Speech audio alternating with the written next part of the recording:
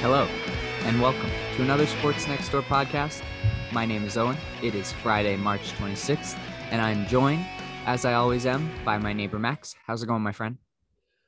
Another week down into the abyss that is the COVID season. It's been a pretty good weather week at least, so I got my first proper bike ride into Mississauga, which was nice, and I've probably been spending like 3 hours average just walking, sunbathing, something each day this past week, so that's been better. How about you?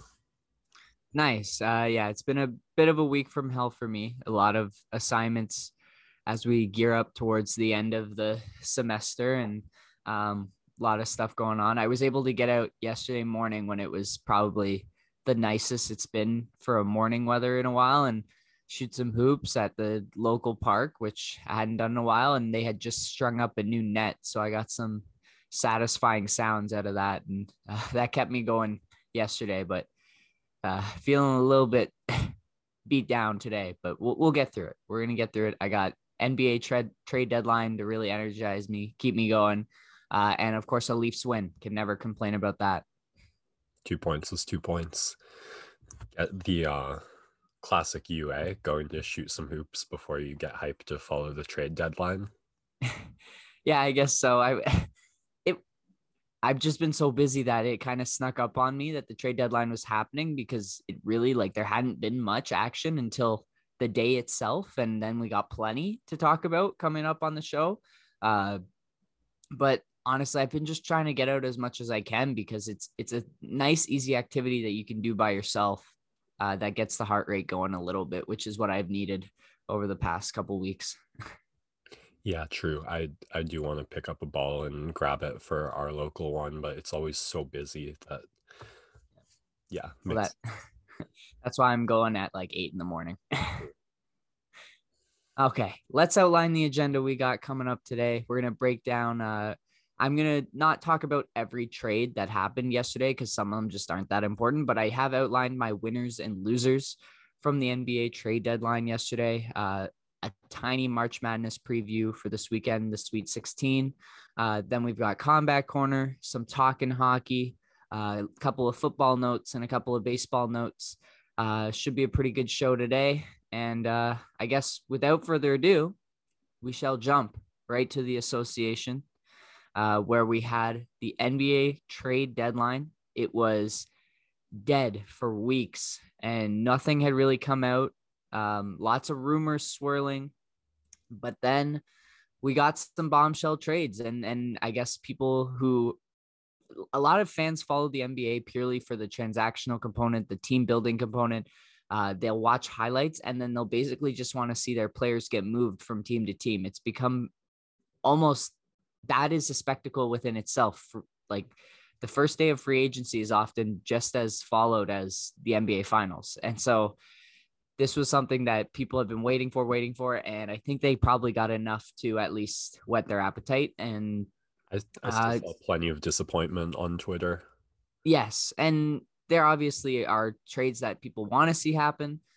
Definitely some of those top contenders didn't make any serious moves, but still some great stuff that happened, and lots for us to break down. And so I guess without further ado, I will jump into my winners and losers from the trade deadline. I guess I'll start with my very first winner, and that would be the Nuggets of Denver.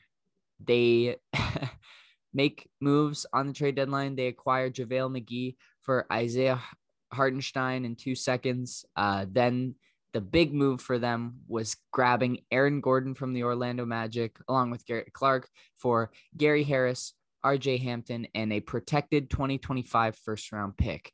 Now, yesterday was not a great day to be named Gary. All Garys in the NBA got traded yesterday. 2 of them in this deal.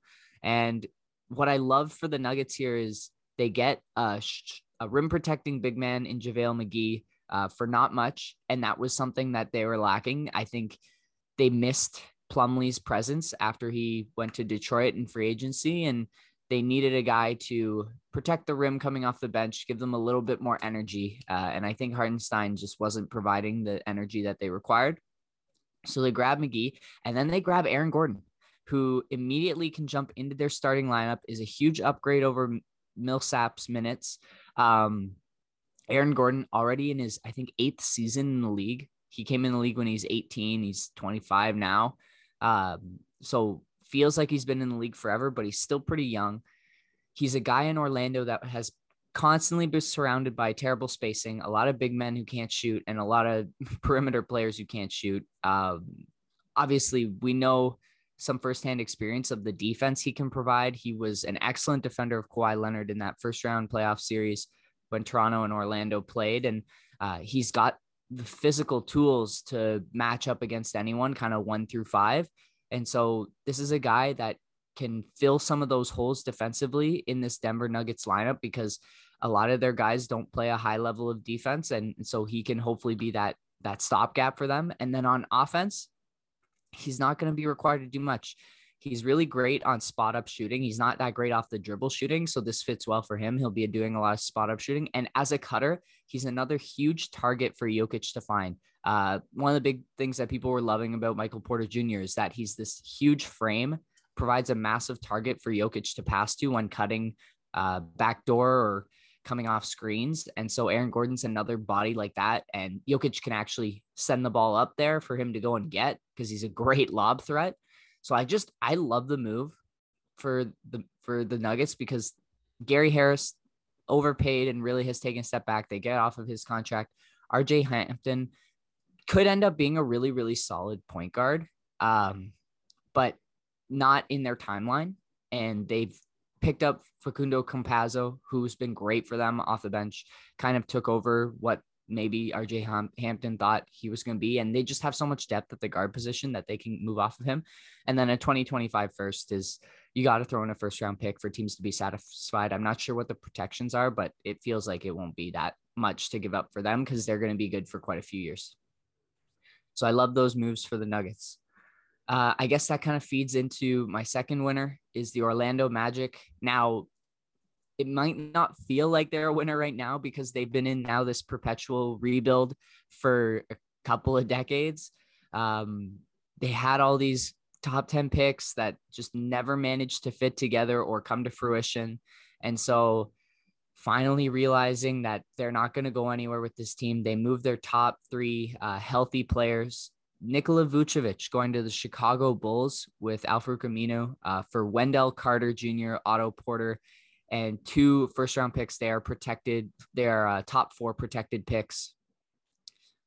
So Orlando getting some pretty decent picks, because I don't think the Chicago Bulls are going to be that upper-tier team. So it's going to be some mid-first-round picks for them, which is nice. The 2023 one, you never know. It could end up being like 5th or 6th. So that's pretty good draft capital that you get for Vucevic. And Wendell Carter is a guy who just never really got a shot in Chicago, but he has the pedigree coming from Duke, a top 5 pick, a lot of upside for him. And so a guy that they can throw in and really give the reps and see what he's got.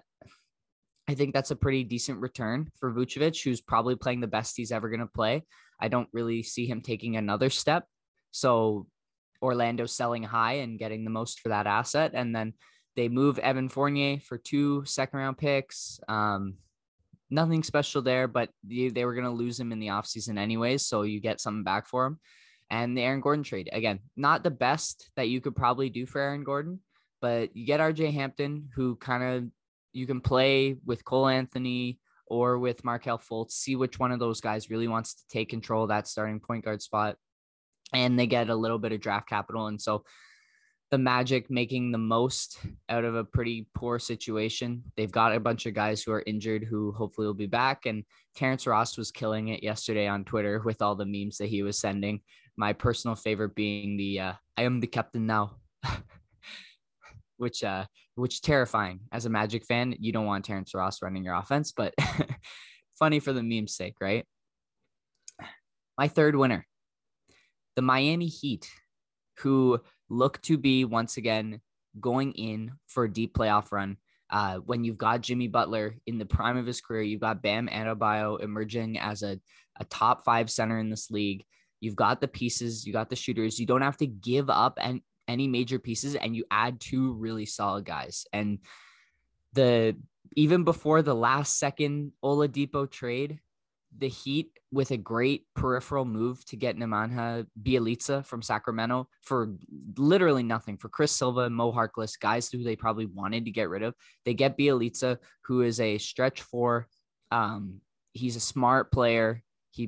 He's a guy who, again, probably squandered a little bit in Sacramento just because that team is not very good, but a guy you could definitely see being really, really solid for this Miami Heat team. And so it's a great value pickup. And then, of course, the big splash right as the deadline sounded, Victor Oladipo to the Miami Heat for Avery Bradley, Kelly Olynyk, and a pick swap. And so, again, essentially, Miami's not really giving up anything. That pick swap might come into effect if their pick ends up being higher than Houston's, but not really giving up a draft pick. And then you give up, again, two mid-level contracts in Bradley and Olynyk, who you just replaced Olynyk with Bjelica, and Avery Bradley has not really figured into their rotation. So again, two moves by Pat Riley where you basically give up nothing and you get two guys who are going to come in and play really important minutes for your team. And so Miami making some great moves there, great value adds. It'll be interesting to see what role Oladipo is going to have, if he's going to be starting or if he's going to be your flamethrower off the bench. My guess is he'll be starting because that's what he'll want. But he fits in well there with Butler and Bam. And then you just add a shooter and you've got Bjelica on the floor. That's a pretty scary looking lineup for Miami to run. And maybe it also puts Hero in a more comfortable position. He's had to do a lot this season and his efficiency has dipped. But now if he's a guy coming off your bench and just looking to score, that's probably the better role for him. So again, a move that has benefits outside of just the players you're adding. Another winner, the Philadelphia 76ers. This one partially because a lot of the other top, like the Nets, the Bucks, I guess even the Knicks didn't really make any big ads trying to move their way up the standings. The Heat obviously make the move, which is threatening, but the Sixers, not a lot of their competition made major moves at the deadline. And they pick up George Hill, along with Iggy Brzakis, the Canadian, for Terrence Ferguson I don't even know if he's on their team. He was on the Nets, I think. Oh my gosh, he's been all over the place. But they give up Tony Bradley in 2 seconds to the Oklahoma City Thunder. Oklahoma City Thunder up to 34 draft picks over the next 10 years, which is ridiculous. But George Hill, great ad. This is when you knew they were out on Kyle Lowry in their trade talks, and we'll get to him later. They add George Hill. He's been great for quite a long time now on playoff teams. He's played with the Cavs, the Pacers, the Bucks, and he's a guy who can shoot the ball really well. He can run a bit of your offense. So just more playmaking and more shooting to put in that lineup alongside Ben Simmons and Joel Embiid. He can run a great pick and roll set with Dwight Howard if you have him coming off the bench. So again, nice little kind of secondary option because they knew they weren't getting Lowry. They didn't want to give up some of the packages proposed. If I was a Sixers fan, I'd be going crazy because Lowry is great, but giving up Tyrese Maxey, Thibault, and 2 firsts would be absurd. There'd be an absurd price for Lowry. And so they don't end up giving up any of that, and they still get a solid point guard in George Hill. So a great move for Philadelphia. The Utah Jazz are a winner in my eyes because, again, no really top-tier competitors in the West made moves. Neither of the LA teams and Phoenix didn't really make any big moves. And they get Matt Thomas for a future second rounder, small price to pay, just add another shooter. I don't know if Matt Thomas will play a ton of minutes in the playoffs for them, but in the regular season, for sure, just adding to their depth of shooting. Feels a little bit like baseball, adding another reliever. You just can never have enough shooting in the NBA. And so nice little small move for them. But this was more of a winner because no one else in their stratosphere really made a big important move. And then the Golden State Warriors, another like minor winner, but they moved Marquise Chris to the Spurs, and due to some sort of cap shenaniganery, this essentially opens up luxury tax room for them for injured players. So because Klay Thompson injured right now, and obviously Steph Curry injured too, it's basically just a cap flexibility move because they're going to still be capped out for quite a few years to come. So just a nice financial breath of fresh air. And so that's why I had to include them, because they didn't really do anything, but they still benefited their team in some way. So now we move to the losers. And I was going to say that both of these teams lost this trade, but the more that I thought about it, I came around a little bit, and that is the Atlanta Hawks and the Los Angeles Clippers exchanging point guards. I guess you'd call Lou Williams a point guard. He's more of a shooting guard, but Lou Williams goes to the Hawks for Rajon Rondo. Lou has consistently been just kind of the worst playoff player to have on your team, because in the playoffs with the increased physicality, his scoring touch dissipates a little bit, and then he is an absolute swinging fence gate on defense, just blow by after blow by. And the Clippers knew that even though they might need his scoring, they get plenty of scoring from other options, and they just needed to get off of him because he cannot play defense in the crunch time, and he's going to get abused by some of those top players on the other teams. So they pick up Rajon Rondo, playoff Rondo. I initially was hesitant about this trade again, because you have your concerns about Rondo, where he doesn't try in the regular season. He doesn't shoot it that well. But then you think back to Bubble Rondo last year, who was a 40% catch and shoot 3-point shooter and was basically the third best player on that Lakers team. And I guess the Clippers are hoping that he has that kind of upside. He moves the ball, which is what they need. They are very stagnant in crunch time. So he'll move the ball. I worry that he's going to try and alpha this team, and it might, again, fracture their locker room. So it's not a move that really bumps the Clippers up, but you could see a positive scenario for them. So that's why I was hesitant to mark them as a loser, but definitely the Atlanta Hawks loser, because they add Lou Williams, who is basically kind of like Trae Young in a sense. And I don't get why they wanted to have that. They just, I guess, were really desperate to move off of Rondo. They get 2 seconds from the Clippers. And they had plenty of other guys who were either movable. They have a directive from ownership to win now, and I think they could have made one move to really upgrade their roster, and they didn't do that. And they get Lou Williams, who is going to want to do everything that Trae does, but now he's just going to sit off ball and be upset and go to Magic City and get lemon pepper wings like after every game, which is obviously the story from the bubble that popped up many times. Now he's in Atlanta, but yeah, I don't understand it for the Hawks, but I can't argue with how they've been playing recently. So I guess they're just looking to ride it out into the offseason. The Portland Trailblazers, I have as a loser. I'm curious about this one. Yeah. So my thoughts here. So let's the trade first. The Toronto Raptors, of course, our hometown team, and one of the things that we were all buzzing about here in Canada, they send Norman Powell to the Portland Trailblazers for Gary Trent Jr. and Rodney Hood. I have the Blazers as a loser, not because of who they get in this trade. Norman Powell, awesome. He's been having a breakout year. He's going to bring them some additional scoring. I just think that he's not the right fit there, because they already have Dame and CJ, who basically provide what Norm provides. And it doesn't allow them to upgrade a position of need, which is that wing defender. They consistently do not have guys who can defend the top players in the Western Conference. Your LeBron James, your Anthony Davis, your Luka Doncic, your Devin Booker, Paul George, Kawhi Leonard, right? Those are the guys that you need to be able to handle if you want to have any chance of moving through the Western Conference.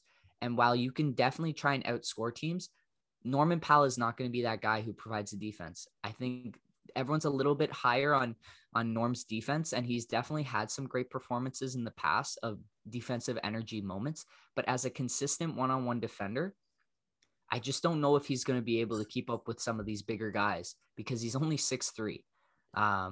And it puts a cap on his defensive capabilities. And so if you're running lineups out there with Dame, McCollum, and Norman Powell all on the floor, you're giving up a lot of size against these Western Conference teams that have a lot of size.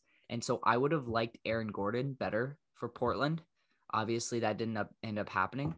And so I think they lose because they give up a great young player in Gary Trent. I can get to him in a second.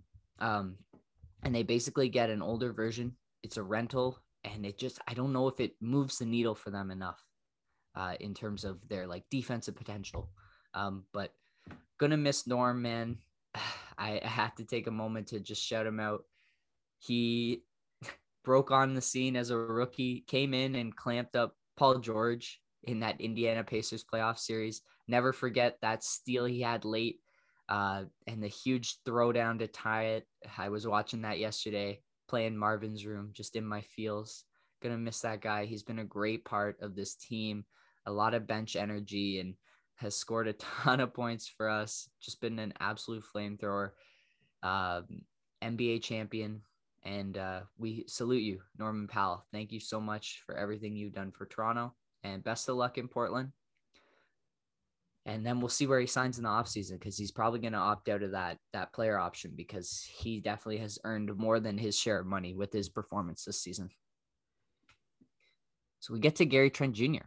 Obviously, Rodney Hood comes back in this trade. The Raptors might hold on to him. They could also just buy him out and he'll go somewhere else. That was not the main piece of this trade. Gary Trent Jr., 22 years of age, 6'5", 215. He is a restricted free agent in this offseason, so the Raptors will either extend him or put a qualifying offer out, and they'll probably match whatever other teams offer him. So he's going to be on our team for the next couple of years.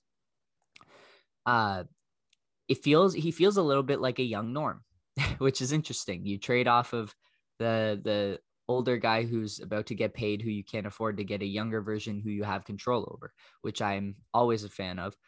Gary Trent's a little bit longer, a little bit more defensive upside, and he's already a career 40% three-point shooter. Had an excellent bubble playoff run last year for Portland. Was an absolute flamethrower from three and was playing some great defensive minutes. Was one of the main reasons why him and Dame Lillard really were the key reasons why that Blazers team made their improbable run to grab that 8th playoff spot. So I'm really excited to see what he adds. Again, right now with a lineup of Lowry, Van Vliet, Trent, OG, Pascal, it's a ton of defense on the floor, which I love. I love guys who play two-way, and I think Trent has a lot of upside as just a player in general.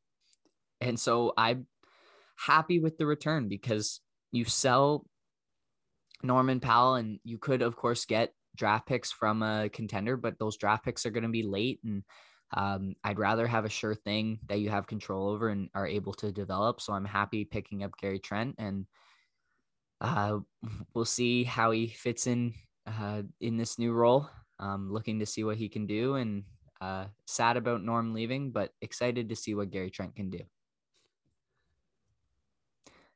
All right, we will move on to more losers. I have the New Orleans Pelicans as losers, and not because they didn't trade Lonzo Ball. I actually was a fan of them keeping him.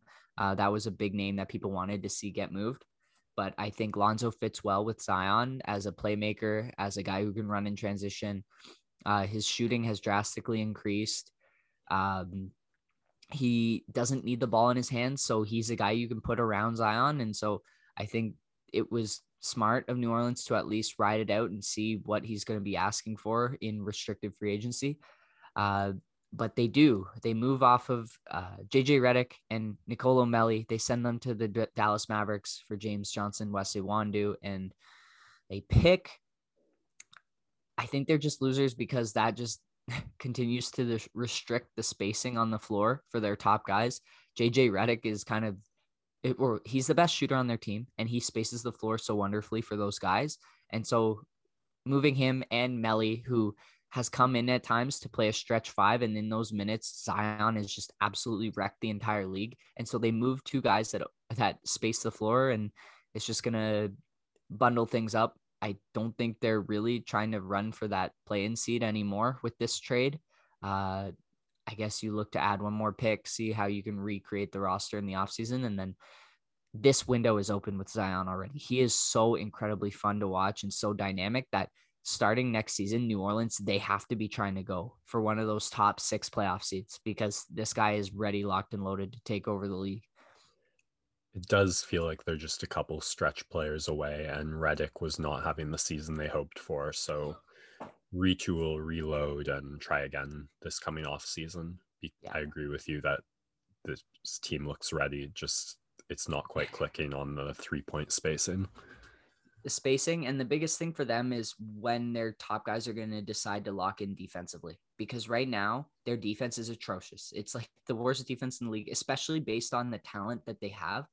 That's another reason why you don't trade Lonzo. He's been their best defender consistently all season.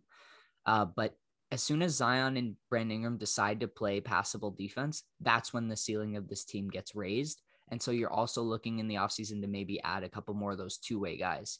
And Redick obviously tries hard, but he's not the best defensive presence. And so there probably might be some options out there for you to upgrade at least defensively and still have that spacing. The Houston Rockets are another loser of mine. They get basically nothing for Oladipo, and that was who they wanted in the James Harden trade as opposed to Caris LeVert. And I think LeVert would have been a much better fit on that team, but they make a mistake. They go with Oladipo, hoping he can raise his trade value and move off of him, but they get Bradley and Olynyk, so basically nothing for him. I don't even know why you trade him at that point. I guess just to get something.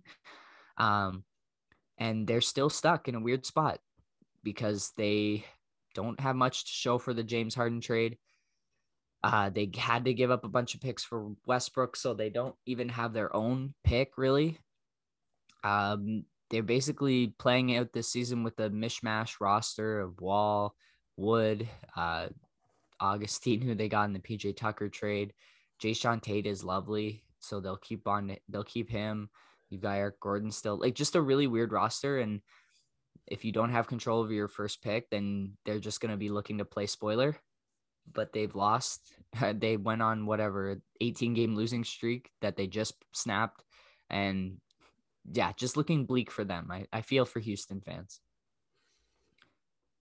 The Cleveland Cavaliers I have as a loser. They did get something for JaVale McGee, which was great for them, but Andre Drummond was another guy they were trying to move at the deadline, and they're going to end up having to buy him out. So you lose that for nothing, which sucks because you want to at least get something. So that's why I have them as a loser, that they weren't able to move Andre Drummond anywhere. And last but not least, we get to our final loser. And again, this is a controversial take. I thought he wasn't going anywhere, and he didn't end up going anywhere. But I think Kyle Lowry comes out of this a little bit of a loser, if not for the fact that he is not moving to a contender where he can try and go for another championship. It's that it feels like his trade value ended up being diminished by the end of the trade deadline, and teams really put a ceiling on what they thought he was and what they were willing to give up for him. And it feels like there's still a little bit of disrespect going Lowry's way. So at the beginning of the day, I was saying no way he gets traded unless he wants to. Obviously, all that stuff came out the night before when they beat the Nuggets. He was plus 43 in that game. He looked pretty emotional leaving the arena, gave the peace signs to the camera. Drake called him while he was in the press conference. All signs seemed to be that he actually thought he was leaving. And so that kind of ticked me off that, okay, there is going to be something that happens here, because I didn't think he was going to get traded. As the day goes on, you see Philadelphia's in, Miami's in, and then the Lakers enter the conversation, which was really, really interesting. The Sixers, of course, as soon as they get George Hill, I knew they were out. They weren't willing to give up. Tyrese Maxey is probably their main sticking point. And then, of course, with Thibault and 2 firsts, that's a big package to give up if you're the Sixers. And then the Heat and the Lakers in on Lowry, but the sticking point for both of those teams was Tyler Hero and Talen Horton-Tucker. Tyler Hero, a little bit more understandable, has an untapped potential, and you can see the ceiling with him. And Miami is just really high on him. They were trying to center their package around Duncan Robinson, Kelly Olynyk, and maybe a pick swap of some kind. And that just didn't do it for the Raptors. It wasn't enough. You want to get a haul if you're going to move off of your franchise player. And then on the Lakers side, if Talen Horton-Tucker is the guy holding up your deal, it's a little odd to me because he's been fine. and the body type is there, but I don't think he's really going to develop into anything too special. And so if you're not trading for Kyle Lowry in this, when you have LeBron James and Anthony Davis because of Talen Horton-Tucker, I guess the Lakers think he's going to be the next Dwayne Wade or something. That was funny. Their package was going to be Schroeder, KCP, and then Talen Horton-Tucker, and probably, I guess, like another player of some kind. The Raptors even moved Terrence Davis. They moved Matt Thomas to open up roster spots for a potential trade, which didn't end up happening. In the end, both of those guys, we get second round picks. I'm not really worried about losing either of those guys, especially Terrence Davis, who, of course, had his issues and really hasn't played the same this season. So not too much of a problem there, but just, Lowry, in the end, these teams had their guys who they didn't want to give up for Lowry, and shows that the league still undervalues him compared to how we value him. And so I'm okay with him staying. We love him here in Toronto. We'll see what happens at the end of the season. But for now, Toronto fans, enjoy the ride. I'm upset that they didn't upgrade at the center position at all. But after you move off of Powell, it's a lateral move. They can definitely still compete with Gary Trent, but it does feel like they are set with this team for the rest of the season. And whatever happens, happens. So shout out Kyle Lowry, man. We're happy that you're still here. Yeah, it's funny. We were talking all season about, are we going to trade him? Are we going to trade him? And then everyone in Toronto pretty emotional at the thought of him leaving. So it'll be still, I think that sentiment will bubble right back up come free agency, but we'll have plenty of time to talk about it there, maybe after the draft, after any potential trade moves there, after we see how the rest of this Raptors season plays out and have a better idea of what exactly next season has in store for us. Yeah. But yeah. My heart wouldn't have been able to handle losing Powell, Lowry, and Mr. 99 all in one day. It's a lot to ask of us. So there goes. There's my long-winded winners and losers of the NBA trade deadline. March Madness, real quick. The Sweet 16 this weekend, going to be some great games. And if you are an NBA fan, I suggest you tune in to watch Evan Mobley against the Oregon Ducks this weekend. And the other game on tap, Michigan and Florida State, to watch Franz Wagner versus Scotty Barnes. So those are my two recommendations. If you have time this weekend, tune in and watch March Madness. That is it for my basketball corner. We'll take a quick break and come back. Going to learn about the terrifying power of Francis Ngannou when we return. And we're back. I just spent 5 minutes showing Owen Francis Ngannou's last 4 fights. That's 4 fights in 5 minutes for a stupidly short combined shared octagon time, and he is going to be sharing the octagon in the main event against Stipe Miocic, challenging him for the belt for the second time. And I am so excited for this fight that I just had to try and share some of that hype or buzz in that 5 minutes, because words and numbers and stats can't really explain how terrifying Francis Ngannou is, eh? Yes, sir. I recall us talking about him many times over the summer, and definitely a guy who pops up on SportsCenter, but a physical specimen who can end fights in a hurry, and definitely a scary prospect for anyone going into the octagon with him. A scary prospect for everyone so far that's not named Stipe Miocic and Derek Lewis, pretty much. The Derek Lewis fight, a bit of a joke, of course, but yeah, this guy makes mixed martial arts look like a very simple and straightforward sport. Like he doesn't have to land clean. The shot against Blades looked like it went through the guard, over the ear. The shot against Dos Santos, you can't really even tell what did it. Not Dos Santos, Velasquez, you can't tell which shot put him down, really. The knee did come into play, but that was sparked by the fists. The shot against Dos Santos coming like over a behind turned around opponent, just and followed up with 3 more to put it away in quick succession.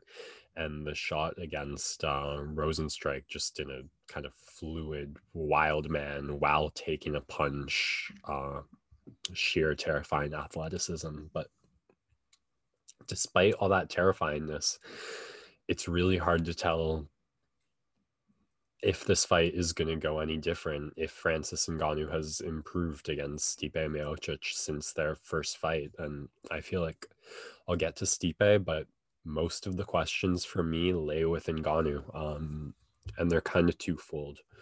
The first is really the mental side of things, because this is a guy who's not impervious to those struggles, and we saw that in the fight against Derek Lewis. Just his ego was on top of the world heading into that first title fight against Stipe, and he just got humiliated. The MMA pundits were like asking, is this guy even a mixed martial artist? Does he even like know what wrestling is? And that was over exaggerated, over the top, disrespecting Stipe a lot, in my opinion. But he did get thoroughly outclassed, and in a way that just left him like so helpless, especially like the cardio warfare Stipe implemented on him. And you saw that in the Derek Lewis fight, and just him having the mental struggles, Dana White like hanging him out to dry in the presser after that event. And he was the underdog coming in against Curtis Blades, and a lot of people thought the career was over of Francis Ngannou, and he did a fantastic job of revitalizing himself, evidently, as he's now the betting favorite going back in against Stipe, despite how their first fight went, and just on the basis of those last 4 fights.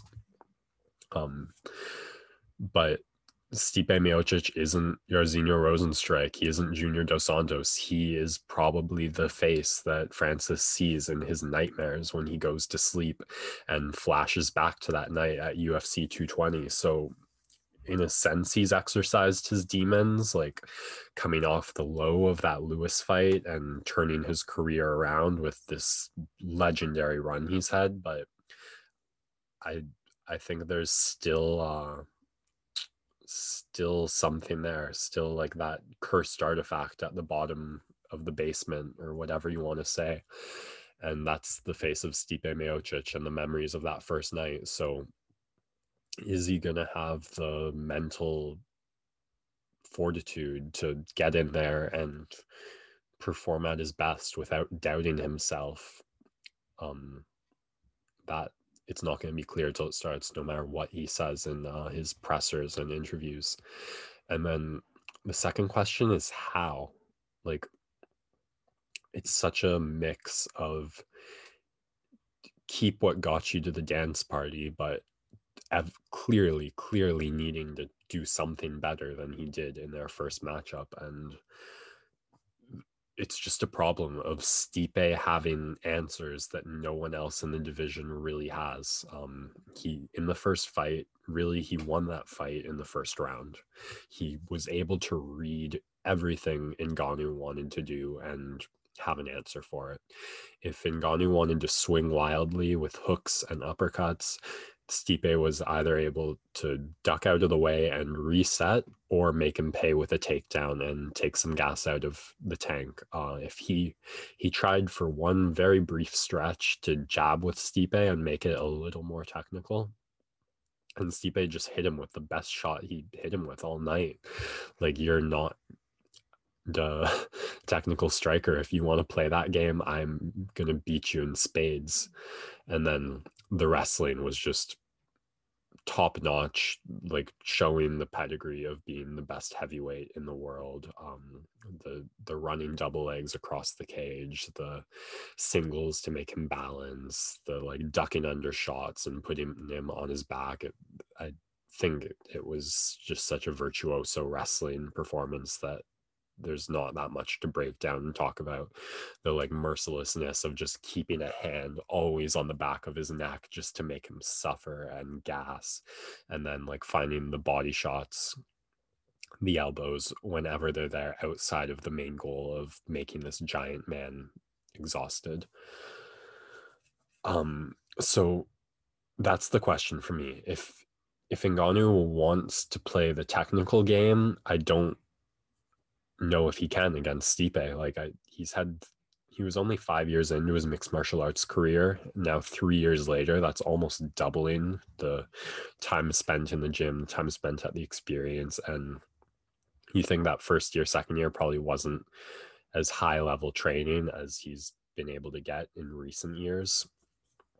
So I'm sure there are improvements to the technical game, and you've seen hints of that in his very brief fights. He's been sitting behind that jab. He set up the shot against Blades with a lot of feints to get there. So there's something to be said for sure for having a more technical delivery mechanism for his power. I just don't know how technical he should get, because if he completely gets away from that wildness that like worked for him, you saw best in the Jairzinho Rosenstrike fight and sort of in the JDS fight as well, of just, I'm going to swing a hook and when it lands, that's it.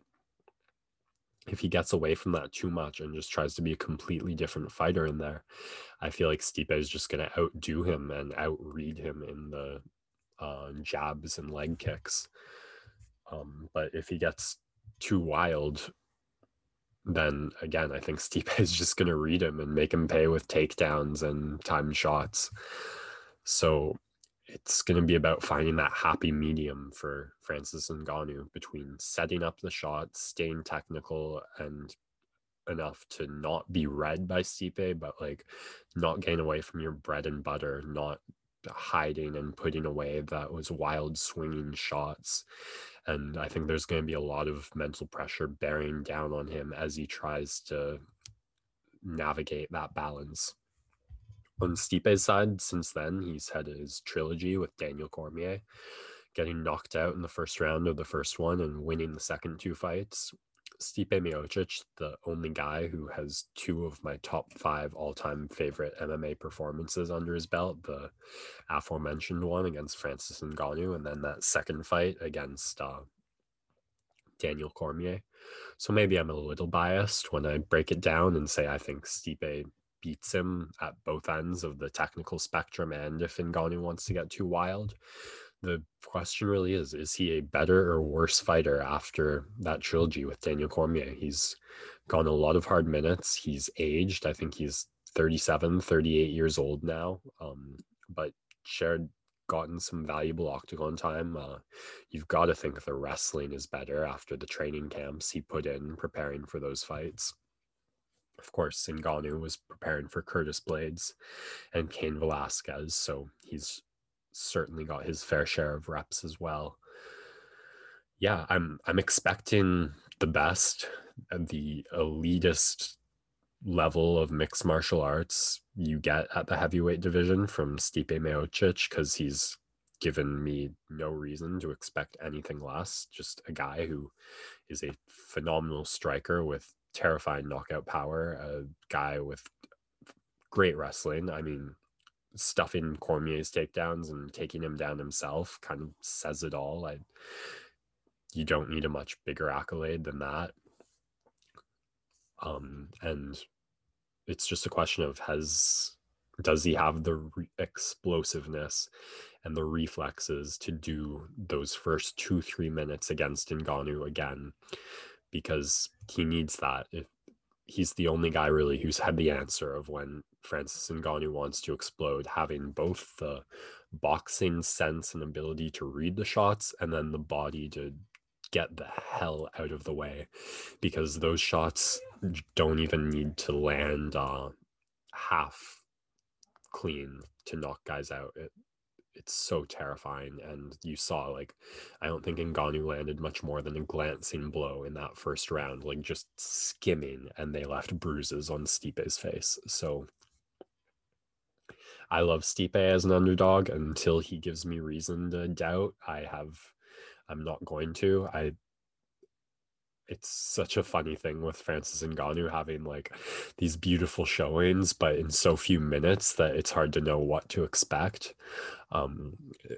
It's one of those fights though where it's hard to feel like there's a loser. I mean, Ngannou has such a fantastic story as well, working in sand mines in Cameroon,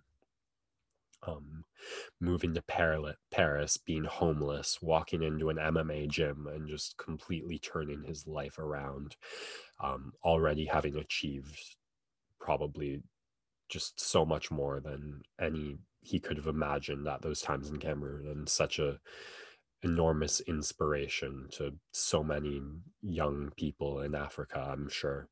So if he can complete that last step and put a belt around his waist, that would be huge. But I can't root against Stipe.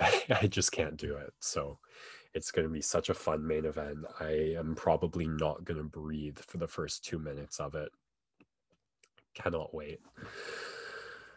A couple other fights on this card.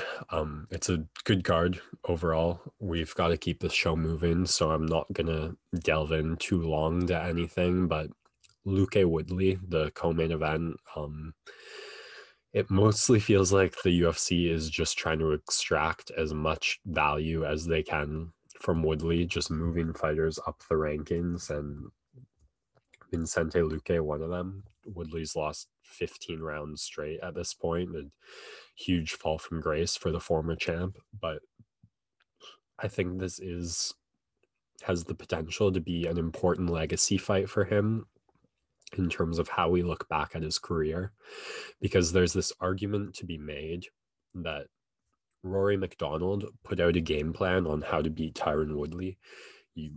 A really simple one. This guy just backs up against the cage and looks to land his right hand bomb. If you have a good jab and pressure him forward, then it's easy work. MacDonald does that, gets his title shots, and then Woodley has his championship reign where he still kind of follows the same game plan. The most impressive knockout being the one against Robbie Lawler, but he lands these bombs mostly against southpaws.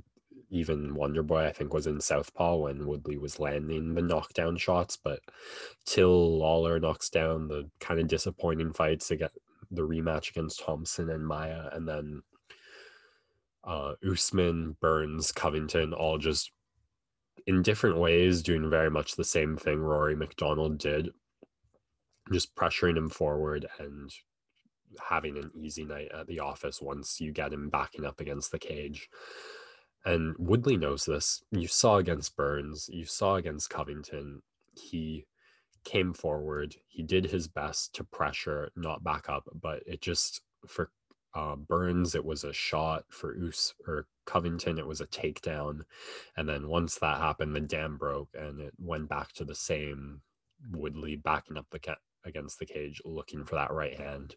And I feel like if he wasn't able to get it going against Covington, a southpaw who he's had way more success over his career finding that shot against, and literally the most punchable face in mixed martial arts, if he couldn't find it there, I don't really see him doing it against Luque, because Luque, an orthodox fighter, great pressure, great jab, does the two things you need to do to beat Woodley in the prime of his athletic career.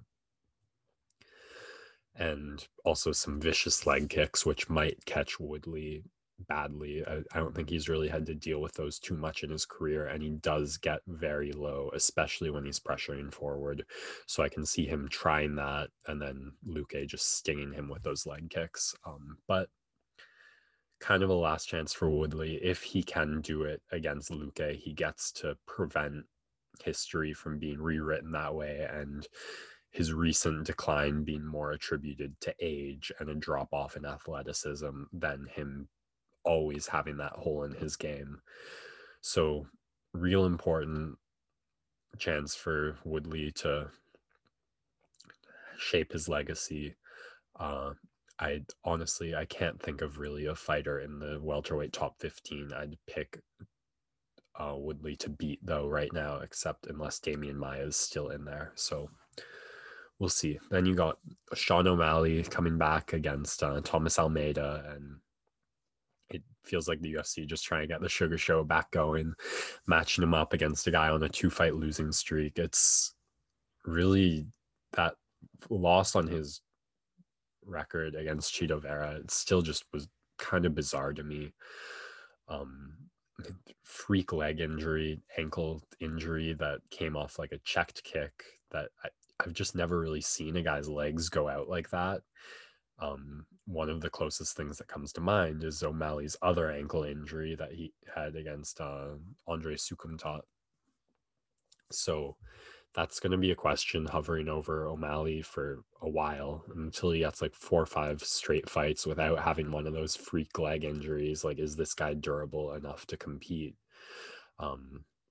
We'll see. I think one highlight knockout and the Sugar Show's back in full swing, and he'll be getting the matchups he wants and cracking at the top 15. This is an exciting guy with all the self-belief in the world, the charisma to really steal the show and make it his own. So kind of hoping for that because it just makes it fun. It adds another variable to a great division, but really just the eyes on the ankles and legs of O'Malley to see if they hold up and what happens if he's deluded himself in the best possible way, saying I still feel undefeated, or he's just unwilling to face reality and gonna suffer the consequences.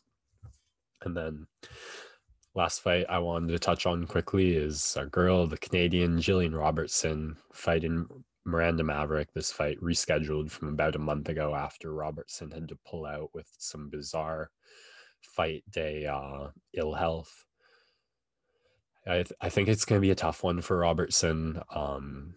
She didn't look comfortable enough in her last fight against a girl who was a good striker and a good grappler, and it caused her to force the grappling exchanges, which led to her being like starting in a poor grappling spot and then just wasn't able to work her way out.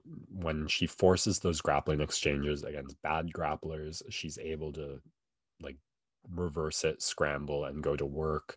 I think Miranda Maverick is a pretty solid grappler who I'd pick Robertson in a 50-50 grappling position, but if she's taking poor shots and ending up on the bottom to start, I don't think it's going to go her way. Maverick has solid striking, not world beater by any means, but she had that beautiful elbow in her last fight and just kind of pressures, stays consistent. The one thing I do like for Robertson is Maverick throws a lot of like leg kicks to start the exchanges, which are just poorly planned, poorly timed. So I think that's her. If I had to pick a way for Robertson to win, it would be Maverick throws leg kicks to start the entry and Robertson catches and gets the takedowns off those, obviously pulling for her and hoping I can break down another savage finish. That's going to wrap up this Combat Corner. We'll be right back. And we're back for some talking hockey, and we're going to kick things off with a little bit of Canadian government news, which applies directly to the NHL. The Canadian government poised to approve a 7-day quarantine period for NHL players coming from south of the border to north of the border. This will involve extra testing, but it is a huge announcement for the upcoming April 12th deadline in the NHL, meaning that American players now only have to quarantine for a week before joining their Canadian teams, as opposed to 14 days. And so this is a huge development for Canadian teams looking to make moves before the deadline. And basically just means that things are going to be a little bit more active, I imagine, on the Canadian side for trades. And it seemed like the Leafs were one of the teams that was really pushing the Canadian government to make this change. So that might mean that they're going to be heavily invested at the trade deadline, making moves, trying to propel themselves to the top of the pile of favorites contending for the Stanley Cup. Max, I'm wondering if you have any thoughts on the news. Yeah, I think it makes sense. If everything I understand from COVID, if you can test negative for 7 days, you don't have it. So I think it takes a senseless week off the quarantine period, and it does make the trade deadline a little more interesting in that if come April 12th, I don't think anyone really would have been holding their breaths for a big or any trades really in the Canadian division, because by the time that 2-week quarantine was over, there wouldn't have been much of the season left to play out. So with this, it's funny. 7 days isn't that much, but I think it does make it a little more interesting on that day. But I think Dubas at least is still thinking sooner rather than later on pulling the trigger. The name I keep hearing for the Leafs is Granlund, which I would love. I think he'd be a great third line center to plug in there. We saw last night the third line's been mostly Kerfoot, Spezza, Thornton, kind of mishmashy, a little bit of Hyman action. But if you have a consistent center to put there, it just makes everyone's roles a little bit easier to move around in the lineup. So definitely wouldn't mind that. Just depends what we're giving up. Yeah, we'll get back to that when we go through the games. But Keith certainly having fun playing mishmash with his moving players through the lineup. Maybe we'll talk the other bit of NHL news and then get more specifically into the Canadian division. I don't know how much you heard about this. I was kind of all over this story with referee Tim Peel being fired from the NHL for his hot mic comments. This is one of those moments why I have our Spotify or our podcast marked as explicit so I can quote verbatim. It wasn't much, but I wanted to get a fucking call against Nashville early. You hear an I know in the background and the mic cuts out. He's only 1 month away from reffing his last game, so it's not a huge they didn't cut a referee off in the prime of their career or take much away from them. But it still sends a message. What are your thoughts on this? Yeah, so the big things that kind of came out of this one were, for me, it's, that this is something that is happening in the NHL, and the buzzword that everyone likes to use is game management. And I think it's one thing to have game management, and it's another thing to have, what is the word I'm looking here? Like balancing a game in terms of penalties, because obviously we know that this happens, and it happens in almost every sport, or at least where you've got kind of more subjective refereeing. Like in basketball, you've got makeup calls, you've got guys who they at least try to make things level. In the NHL now, we have definitive proof that referees, you could call almost everything in the NHL an infraction. Guys are hacking each other with their sticks left and right, using their hands, trying to get away with everything that they can. And so refs are going to pick and choose what to call penalties, and obviously they're trying to make that fairly even. You hear the stories of later in games with teams winning, the other team's more likely to get a power play, and it's it's so incredibly difficult to call games that that this is happening, and obviously they got caught for it, but it's not much of a story in my eyes. Yeah, it is funny. You do hear like stories of this being exactly what the NHL does want to happen, especially like with the star-studded teams. And I did read like with this game, you saw it play out exactly in that way, and like back and forth penalties, like Nashville, Detroit, Nashville, Detroit, Nashville, Detroit. I don't know if you saw this particular penalty call, but the guy's stick didn't even touch his legs. And you even saw that in the Leafs game last night where the penalties were going back and forth. So I think Weed had 3 power plays, Ottawa had 2, and then they call Morgan Riley, I believe, off for a cross check, which I still don't know what a definitive cross-check penalty is versus a safe legal cross-check. It seems like there's so many gray zones where they can call some things or call a thing sometimes, leave it otherwise. What you hope for, or what I hope for anyway, I've been thinking about this a little over the past few days, is one, you want it just consistently called within a game, like whatever you've decided the standard for a slash is, for a hook is, for, I almost never want to see elbows called, but like for a boarding, for a cross check, just whatever you decide, call it on both sides. And 2, I hope to see the tone of that being mainly like what takes away and affects scoring opportunities, like with the things like interference obviously still being called. I do see a lot of hooks and slashes called that I think are just silly, that really don't affect the play whatsoever. Especially come the playoffs, you don't want to see that. But yeah, this like balancing the power play stuff is nonsense. Like, you should be rewarded as a team for playing a cleaner brand of hockey. And I hope this is a spark that ignites doing away with some of that, because I mean, it's on my mind way more having this verbal admission. Like, I was thinking about it, especially with that cross check. It's just, it's frustrating. It's better than basketball, a lot better than basketball in my opinion. But yeah, I hope this is a turning point for the league. Yeah, and I get back to the point of like game management. It's one thing to manage a game where you're calling penalties in order to keep people in line, right? That is something that is necessary in the game, especially in the playoffs, because they get away with so much war. And that is obviously like the fact that there's different rules in the playoffs and the regular season is something that may continue to turn fans away from sports. Like it's something that also has to be figured out, in my opinion.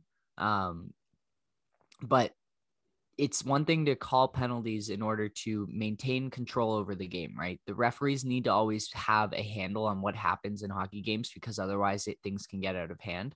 And it's another thing to really balance penalties. What I know is that if you don't balance penalties, then you are going to have refs who are just eviscerated by fans for their perceived bias of teams. And as refs, like, right now, evenly calling penalties, it's not really making anyone upset. A lot of the quotes from players and such were that, yeah, we know it kind of goes on, but as long as they are consistent and honest with us about it, it's not really a big deal. Because you're going to have those teams that their identity is to kind of skirt the rules, and that's why they've been so successful. Obviously, Boston comes to mind. And so if you start calling penalties more frequently on those teams, it's going to take away from the kind of persona they built up for so long. So it truly is a really delicate balance with the NHL here. You don't just want to start calling more penalties because it slows the game down. It gets fans a little bit more upset, especially the older school fans, which are the core of your fan base.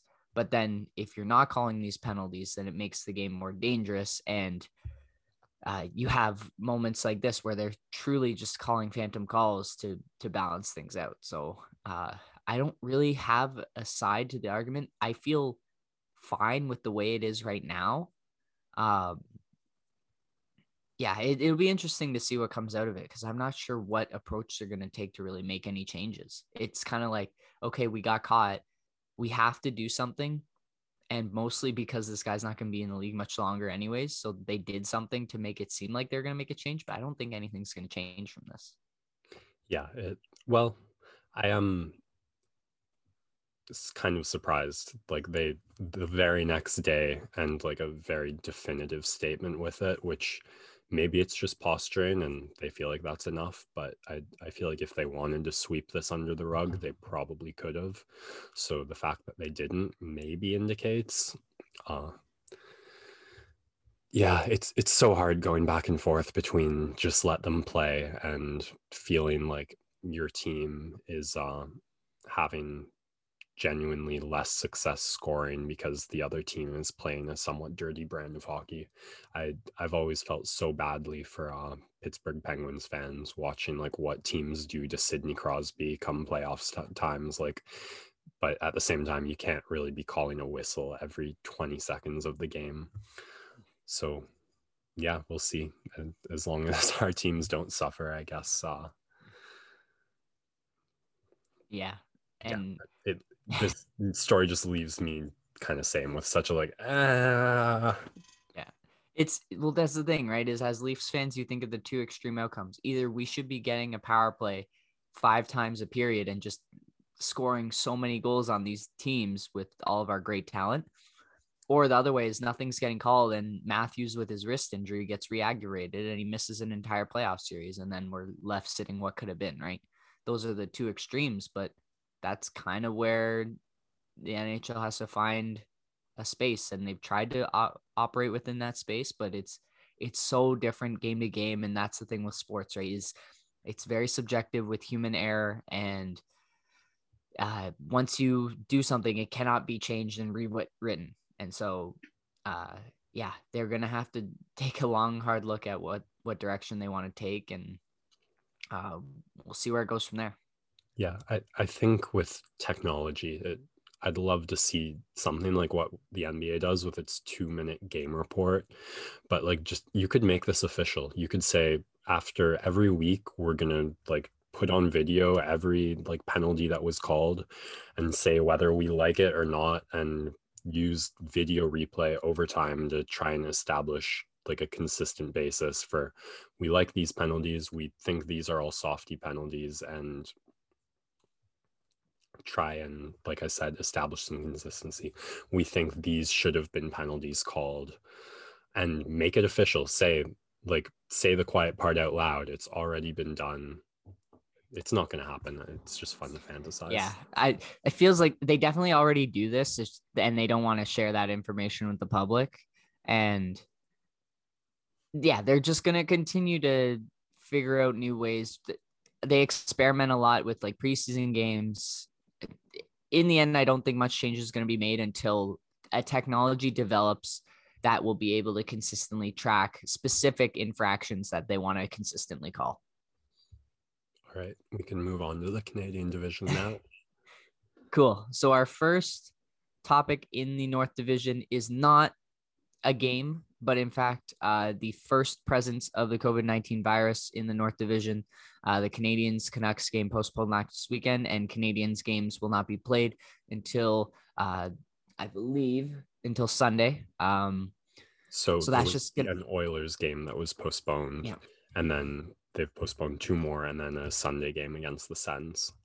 Yes, and that's going to reshuffle the game schedule and how many games those two teams are going to have to play coming down the stretch.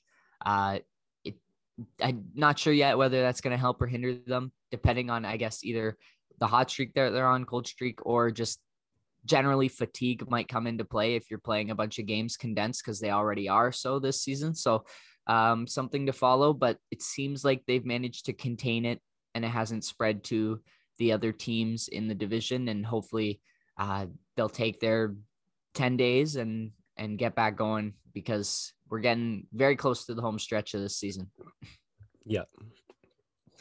And then in terms of games this week, I think I'm ready to call it a season on the Calgary Flames after their last 2 games against the Ottawa Senators, dropping both games in disappointing ways at different times, but it really just comes down to goal scoring. I mean, so the first game, Ottawa went up 1-0 early, and then Calgary was very dominant throughout most of the rest of the game. And we'll get back to this when we talk about Leaf Sens, but the Senators did a very good job of protecting the middle of the ice and keeping the Flames from having any like real grade A scoring chances. A lot of perimeter shots, but credit to Calgary, they stayed in it. They managed to find a goal off a breakaway pass from Lucic, so not able to like generate that scoring chance in the offensive zone already, and 1-1. But then Ottawa, man, this team just fucking hangs in there and finds a way to score, and they take it in what ends up being a bit of a heartbreaker against Calgary. But it's really the second game that has me ready to call a lid on their season. They know what they didn't do right going into that second game. They didn't get the puck into the middle of the ice and like generate any real threatening scoring chances. They looked like they were poised to do that in the first period against the Sens. They start playing a bit better, and then they even find a goal in the second period with a Giordano shot, and all they've got to do is close out, which they've done all season. They hadn't dropped a game yet when they're leading going into the third period, and then the Senators just take over in the third period. I mean, they get 1 goal, okay, fine.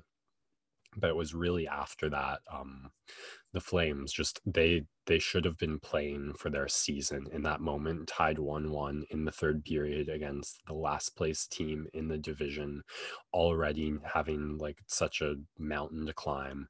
They need to start making up for it, let alone adding more to that mountain.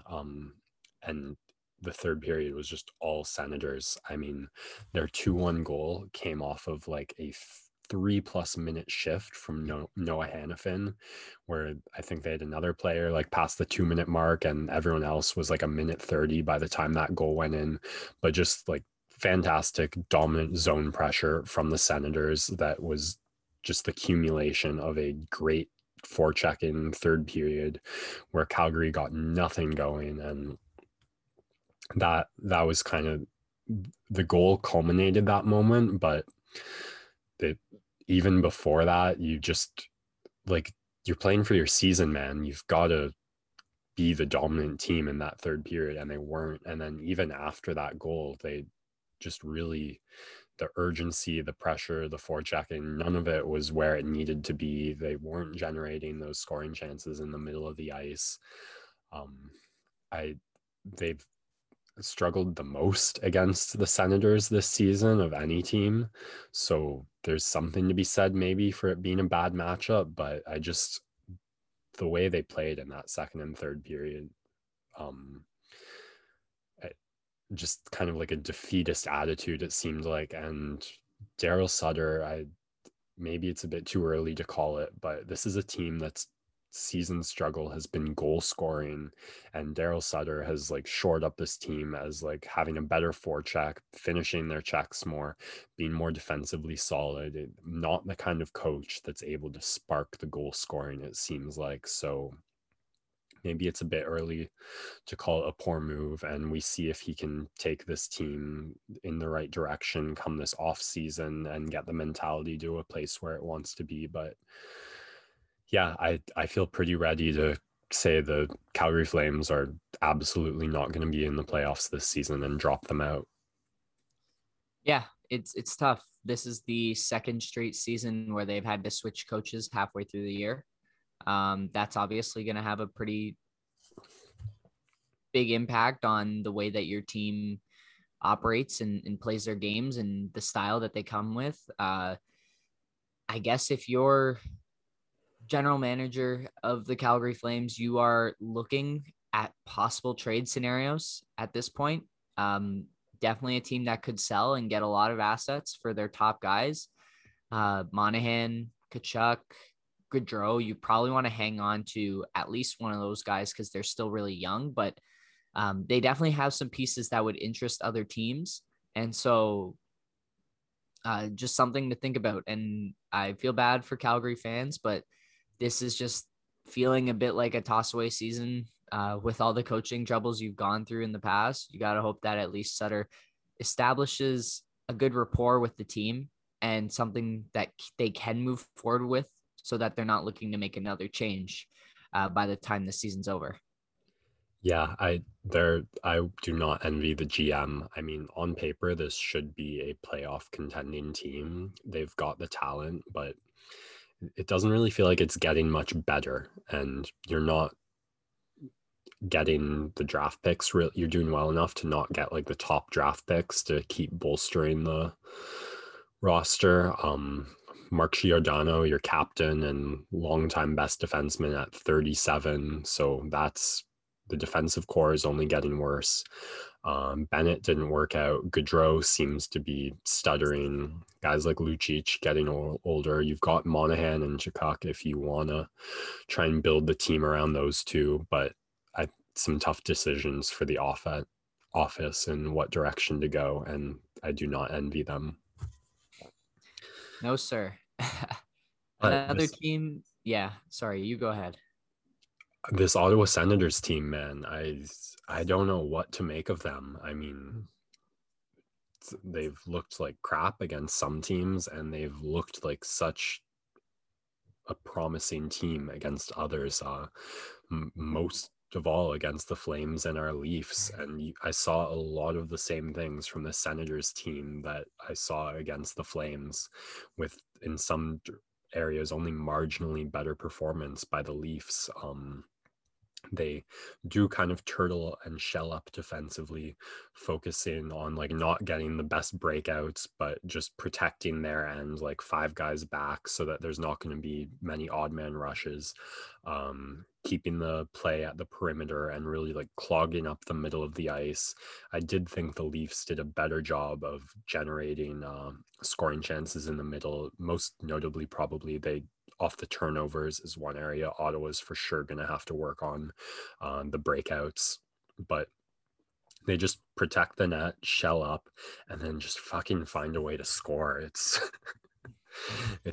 Oh, that was a tough one. Yeah, they're having a classic rebuilding team year, right? Where you have these moments throughout the season that the fans can latch onto.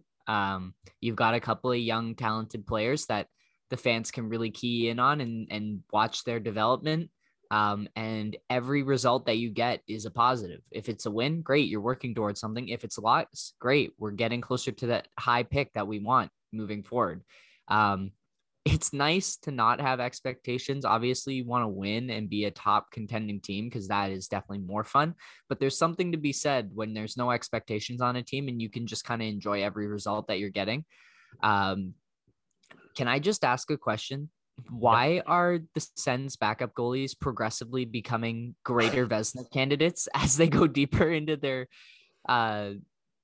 like sack of just stuff that they throw out on the ice? Philip Gustafsson, and then last night against the Leafs, Anton Forsberg, who hadn't played in the NHL yet this season. He has been an NHL goalie in the past, but just it's like they went from Matt Murray, who has been brutal this year for them, and it's like they got Marty Brodeur and Patrick Waugh backing him up.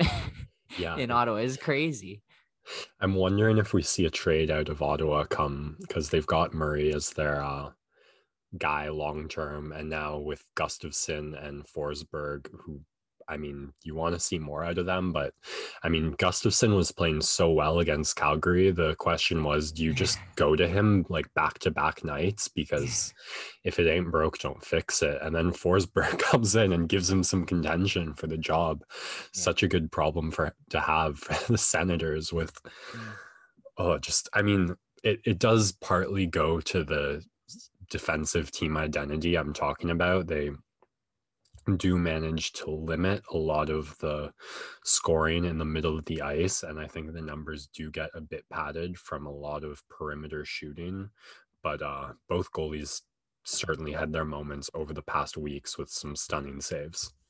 And even Joey Daccord, who's now injured, but was a kid who came in and got his first win against the Leafs. So just the Senators throwing goalies out there and they're sticking. On the other side, in the other net, Jack Campbell continuing to play well when he's in the net.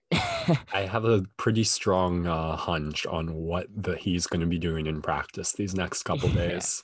A couple of blunders playing the puck, but again, really, really, really solid when he's actually in his crease.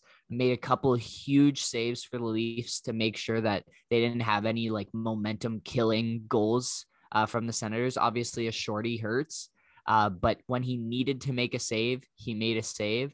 And that's been huge for the Leafs. And they managed to pull out in overtime. If Matthews had scored that nasty move that he pulled off at the end there, would have been one of the goals of the season. Really nice inside-outside move, and then almost tucked it by. And then Marner finds Hall for the game-winning goal.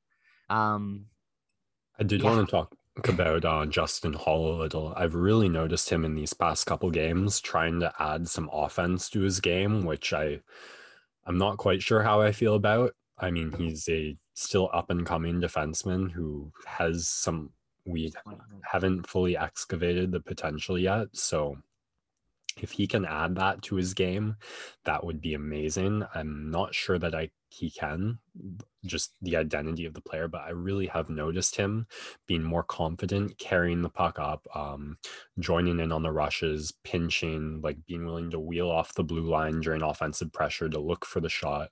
And one way that's being rewarded is those minutes in 3-on-3 OT with Keefe being happy to give it to Justin Hall rather than go Jake Muzzin or even a third forward. And that pays off with him being in the right spot, in the right time to put that one away. So I don't know that the dedication to the offensive mindset paying off too much in that goal. Like, I think anyone scores that, but it certainly paid off in him having the ice time to be there to do that. And that's where he thrives, right? That is where he experienced so much success in the AHL when Mike Babcock wouldn't give him a go. He's a smooth skater and he loves opening up the play and joining the rush. And obviously Sheldon Keefe's empowered him to do that a little bit more.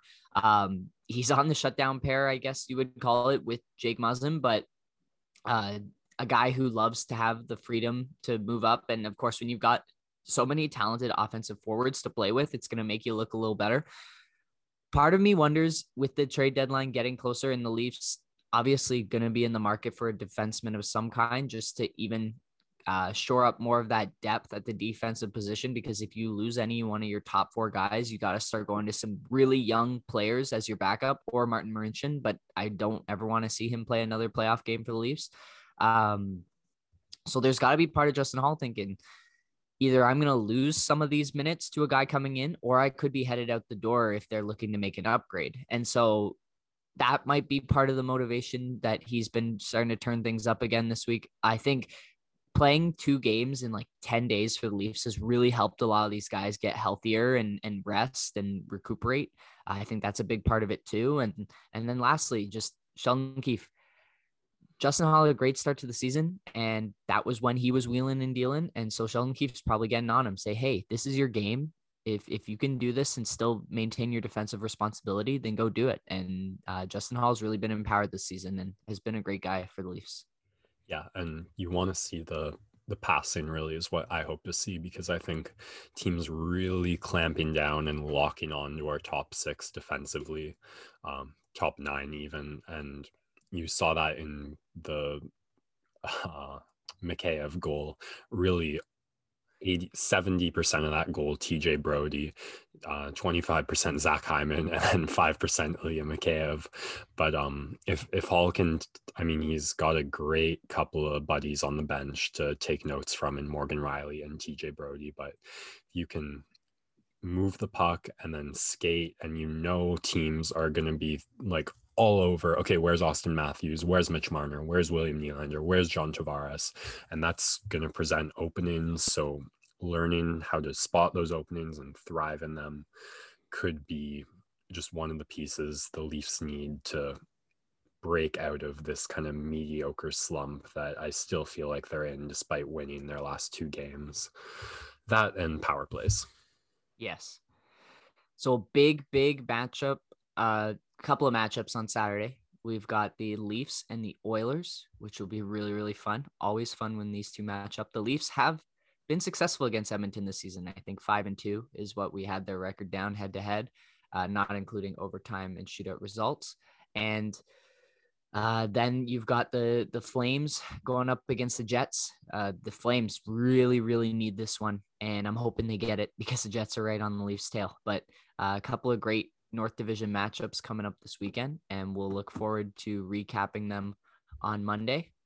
I think that's going to do it for the Talkin' Hockey segment. We'll take one more break and come up to wrap the show with some football and some baseball. And we're back to wrap up the show with some football and baseball notes. Owen, take it away. Absolutely. So a couple of quick signings of interest that I wanted to touch on. The Philadelphia Eagles signing Joe Flacco to be their backup for Jalen Hurts.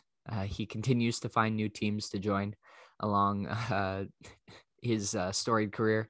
The Colts re-signing T.Y. Hilton, a perpetually injured player, but still with a ton of upside that the Colts can maintain in their roster, and gives Carson Wentz another weapon heading into the season and some continuity there. So good for them to get him on a cheaper deal. And then the Cardinals signing Super Bowl hero Malcolm Butler to add to their defense. The Cardinals have been one of the teams that have made a ton of low-key moves that really have improved their team. They made a focus on improving their offensive line. Key trade was acquiring Rodney Hudson from the from the Las Vegas Raiders, pardon me, and really improve their offensive line, because they are one of the teams that the model of the modern NFL franchise is to really build your team quickly around that quarterback on a rookie scale deal, because that is the most valuable contract in sports, is having a quarterback who's probably worth $40 million, as we saw Dak Prescott sign for. But he's on a rookie scale deal, which means you have a ton of cap room to sign other guys. That's why you saw them get JJ Watt. That's why you saw them get AJ Green recently, to add another veteran receiver to their core that includes Hopkins, Fitzgerald, Christian Kirk, Andy Isabella, guys like that. So they improved the offensive line to really protect their franchise quarterback, Kyler Murray. And they've been adding pieces on the defensive end, cheaper pieces, but pieces that fit together. And then JJ Watt as their big splash. And with JJ Watt and Chandler Jones, and then you've got Isaiah Simmons, and of course, their excellent safety, whose name escapes me right now, but it's gonna Buda Baker. There you go.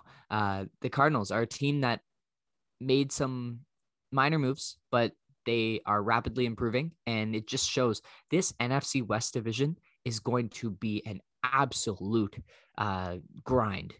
You could see all four of these teams make the playoffs next year with how the playoff format works now, with 3 wildcard teams, because you've got Seattle, who still have Russell Wilson. You have the San Francisco 49ers, who are going to come back healthy.